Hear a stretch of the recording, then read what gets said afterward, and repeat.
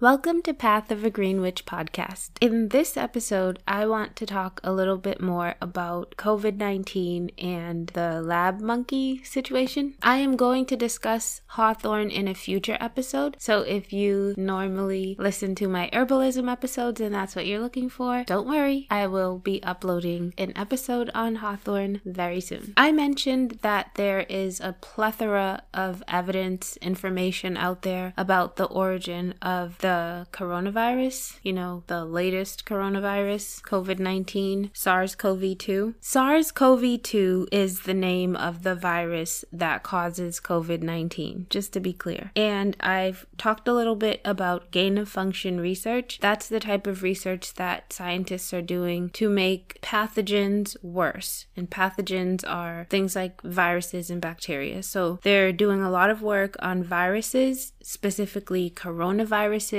and influenza and Ebola, really dangerous things that cause outbreaks. So when you hear words like zoonotic, that means they're talking about things that normally you find in animals, and usually it's very difficult for those viruses to infect people, but when they do, it's called a spillover event because the virus has spilled over from the animal population to the human population. And when that happens, you need another important thing to happen actually. Sometimes people do get infected from animals, but they don't infect other people. So you need a spillover event to happen and for that virus to have the ability to jump from one human to another. So jumping from an animal to a human is one difficult thing for the virus. And I say difficult, but really it's just a matter of mutations, random changes that happen. So a mutation happens and now a virus that's normally only found in animals is infecting humans, but it also needs to have the ability to jump from one human to another. And these are the things that scientists are working on in the labs, and they're trying to find ways to make these viruses do exactly that, which normally in nature would be kind of rare. No, not kind of rare, extremely rare. I'm just trying to give you a little bit of background before I jump into the article, but this is just one piece of evidence that the coronavirus was created in a lab. This is from ACS Publications. ACS is the American Chemical Society. This was published in May of 2021, so it's not that old, but it's long enough after the initial outbreak of the pandemic that scientists have had enough time to study the virus and to come up with some real conclusions as to the origin of the virus.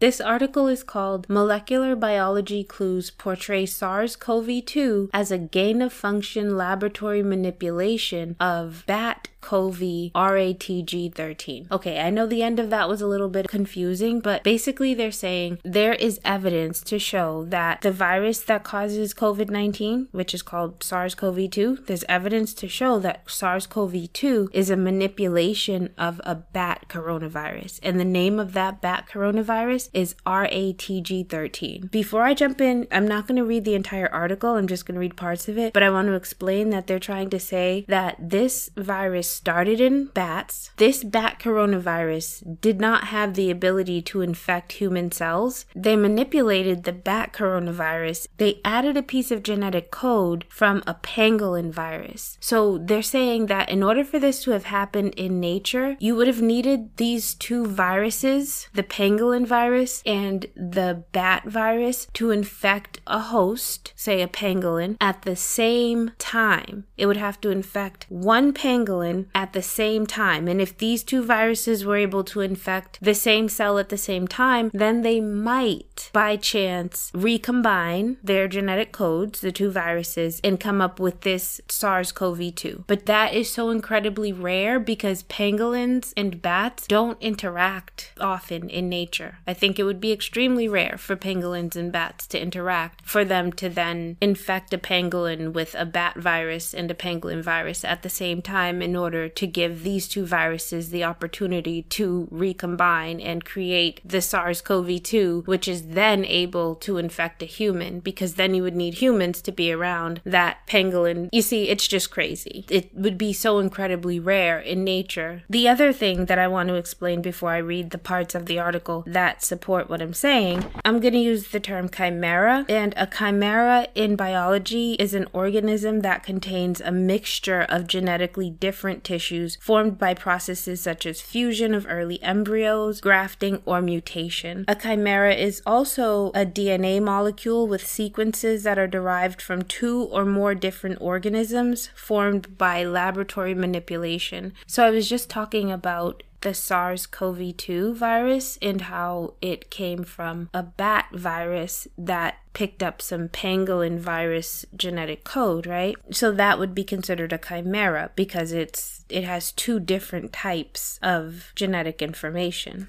So now for the parts of the article that speak to that. The origin of SARS-CoV-2, the causative agent of the COVID-19 pandemic, is highly controversial. So they're basically saying the origin of the virus is very controversial because nobody wants to take responsibility for creating the virus that caused a pandemic. Genomic analyses show that SARS-CoV-2 is a chimera, with most of its sequence identical to that of the bat coronavirus, RATG13, except for the receptor binding domain, which they refer to as RBD. That RBD is almost identical to that of a pangolin coronavirus, and it has been optimized to bind the ACE2 receptor in human cells. Such gain-of-function chimeras can, in principle, arise via natural recombination, but that would be unlikely in this case. The natural recombination would require that the viruses from bat and pangolin infected the same cell in the same organism simultaneously, a rather improbable event considering the low population density of pangolins. Gain-of-function recombinations of coronaviruses have been ongoing in the laboratory for more than a decade. As early as 2007, the group headed by Zhengli Shi from the Wuhan Institute of Virology created a series of bat-man coronavirus chimeric spike proteins to enable coronaviruses to jump from one species to another and model spillover events that could trigger a pandemic. With regard to the recent history of these gain-of-function manipulations of coronaviruses, a U.S.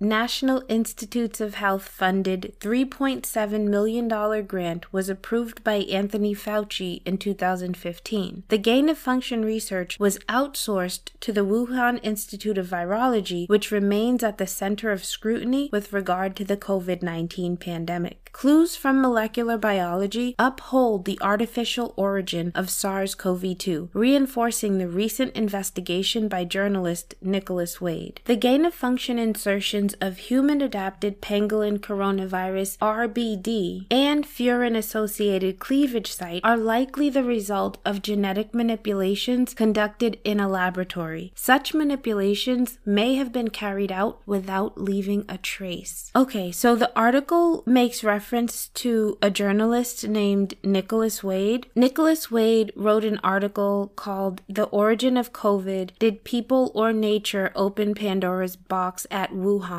And that was from the Bulletin of the Atomic Scientists, May 5th, 2021. They have a website. I will try to include the links to both articles in the notes if you're interested in checking them out for yourself. Like I said, this is just one piece of evidence to support the fact that SARS-CoV-2 was created in a lab. I also mentioned that I wanted to talk more about the lab monkey situation, and I only gave that little snippet in a previous episode about the woman who came into contact with the lab monkeys after the accident in Pennsylvania, and I want to give a little bit more background and information on that.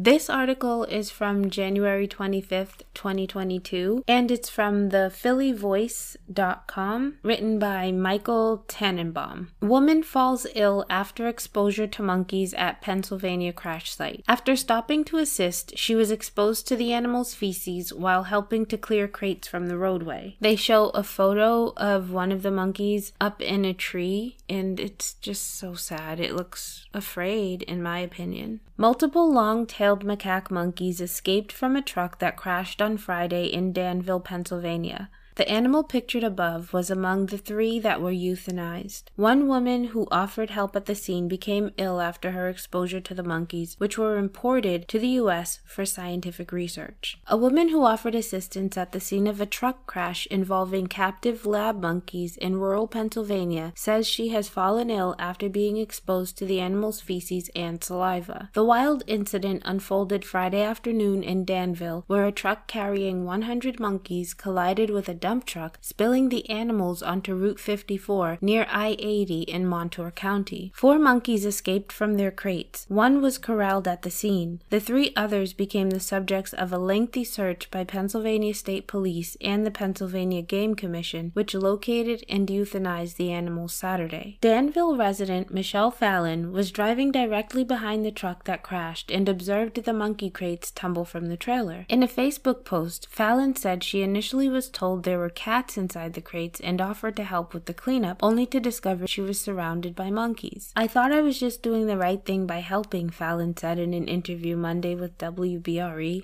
"I had no idea it would turn out this way."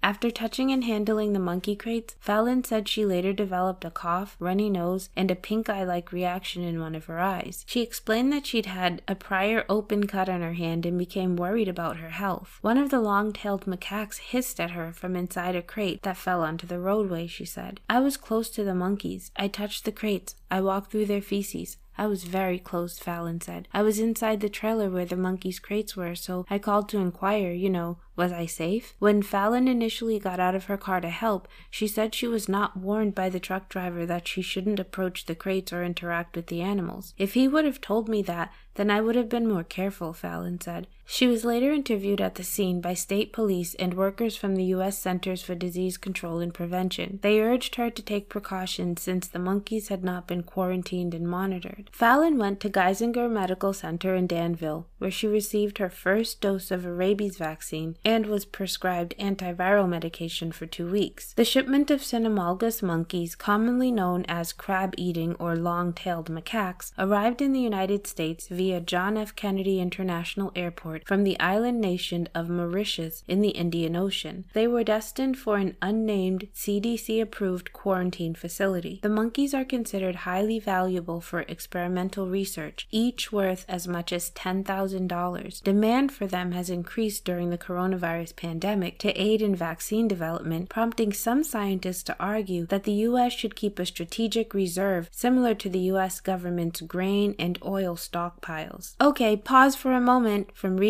the article because I need to jump in here and say people are suggesting that we keep a reserve of lab monkeys. I am so opposed to this. I am so against this, and I am going to share a lot more about these monkeys and why I am so against this and why I am heartbroken to hear that this is such a common practice in our medical research. And not just medical research, but in gain-of-function research, which I think is mad science. It's craziness. And they're using these animals. It would be bad enough if these animals were bred in laboratory conditions, but they're literally stealing animals that live in the wild, that have connections to their family members. Like, these animals live in communities of other macaques that, it's just madness. Anyway, I'm going to get back to the article because it's informative. It lets us know what's actually going on. So here we go. During the search for the 3 escaped monkeys, state police had warned the public not to assist in looking for the animals or come into contact with them. The CDC provided technical assistance to the state police in managing the response to the incident. Fallon received a letter from the CDC obtained by the Daily Mail urging her to seek immediate medical attention if she had any contact with a loose monkey. CDC. Non-human primates and humans are naturally susceptible to many of the same diseases, the CDC explained in its letter. One of the diseases spread by long-tailed macaques is the herpes B virus, which can be transmitted through saliva,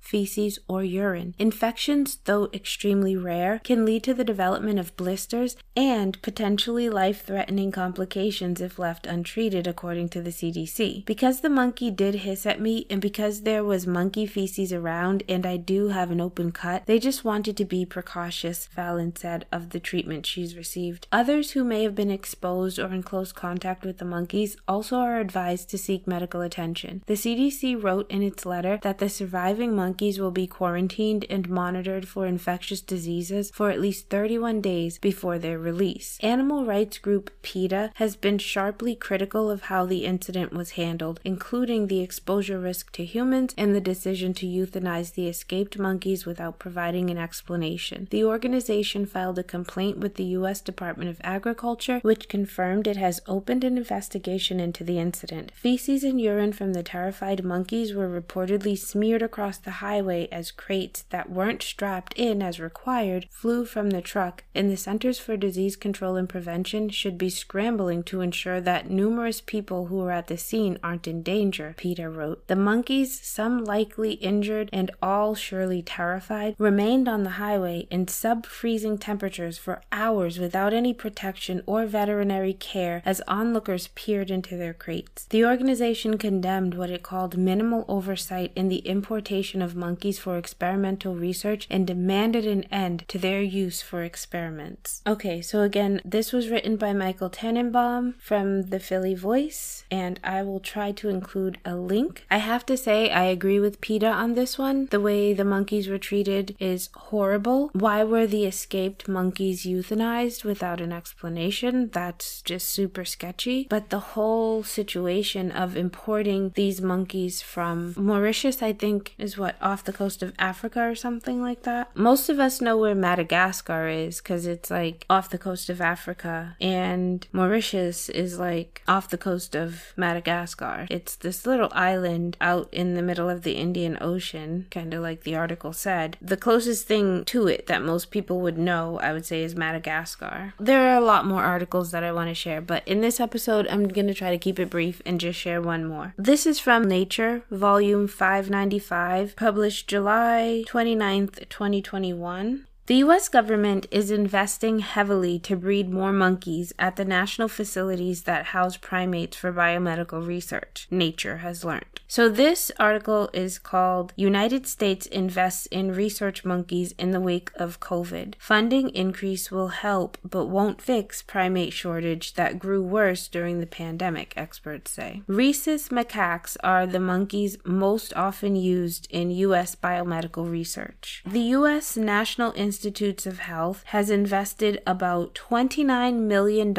over the past 2 years in refurbishing, housing, building outdoor enclosures, and making other infrastructure improvements at the U.S. National Primate Research Centers, which it funds. We have been making investments to bring the levels up and make a plan for the future, says James Anderson, director of the NIH Division of Program Coordination, Planning, and Strategic Initiatives in Bethesda, Maryland. What happens if a pandemic happens again with another virus in 3 years? We want to be ready for that. U.S. scientists use non-human primates, most commonly rhesus macaques, Macaca mulatta, to study a range of medical conditions, including infectious diseases. In 2019, U.S. scientists used 68,257 non-human primates in research, according to the U.S. government. The Oregon National Primate Research Center in Beaverton houses about 5,000 non-human primates. It takes time to establish monkey colonies, and yields from investments made now could be years away. Non-human primates are expensive to house and feed. Transporting animals has arisen as a particular challenge. Many airlines have stopped carrying primates for research. The National Association for Biomedical Research filed a complaint with the U.S. Department Department of Transportation in 2018, asking it to order airlines to carry the animals. China has become an important supplier of cynomolgus macaques, Macaca fascicularis, but China stopped shipping the animals once the pandemic began. Scientists say that rhesus monkeys tend to thrive in captive research environments. I just think that this whole thing is really tragic. It's just incredibly sad to know that these monkeys are being captured from their wild environments, and part of the reason that they're being captured is because it would be more expensive to raise them in captivity because it costs so much to feed and house them, and they need to get to a certain age before they can start using them for experiments. So they kind of allow the animals to breed in the wild, and then they just